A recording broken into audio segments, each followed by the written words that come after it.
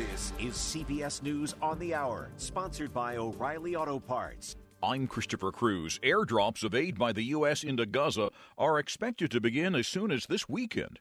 Friday, President Biden announced the airdrops, and CBS's Willie James Inman has that. As he met at the White House with Italy's Prime Minister, President Biden said the humanitarian aid airdrops into Gaza would begin in the coming days. No excuses, because the truth is, aid flowing to Gaza is nowhere nearly enough. Innocent lives are on the line and children's lives are on the line. The initiative comes a day after deadly chaos unfolded in Gaza as crowds raced to take desperately needed supplies off an aid convoy.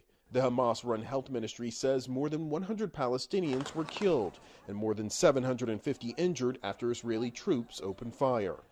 Israel said many of the dead were trampled in a stampede, and the government is investigating. The numbers are staggering. So much snow will fall in parts of the Sierra Nevada this weekend that first responders are preparing to use snow plows to cut a path for emergency vehicles. CBS's Carter Evans is in Northern California. They're hunkering down in the mountains spanning California and Nevada, prepared to be buried in up to 12 feet of snow this weekend.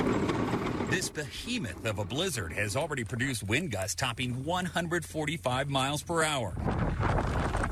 And with snow predicted to fall up to 5 inches an hour, emergency responders are dealing with dangerous whiteout conditions. Some parts of the Texas Panhandle look like a moonscape after huge and deadly wildfires roared through. CBS's Jason Allen is near Amarillo. Firefighters continue to battle the flames, helped temporarily by snow and freezing temperatures.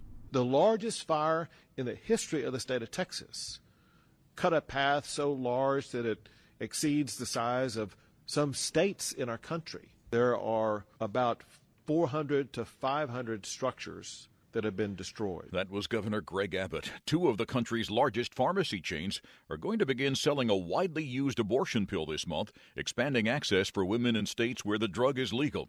CBS's Nikki Batiste reports. A historic decision by major pharmacy chains Walgreens and CVS to begin dispensing mifepristone. The pill is used for more than half of abortions in the U.S. and to manage miscarriages. It's absolutely a game changer. This type of dispensing is going to be huge for patients who struggle to travel. We're going to see much better health outcomes. That was Rabia Mukadam of the Center for Reproductive Rights. CVS and Walgreens say they hope to sell the drug in about half of the states. The Supreme Court will hear arguments for and against restricting the pill late this month. This is CBS News.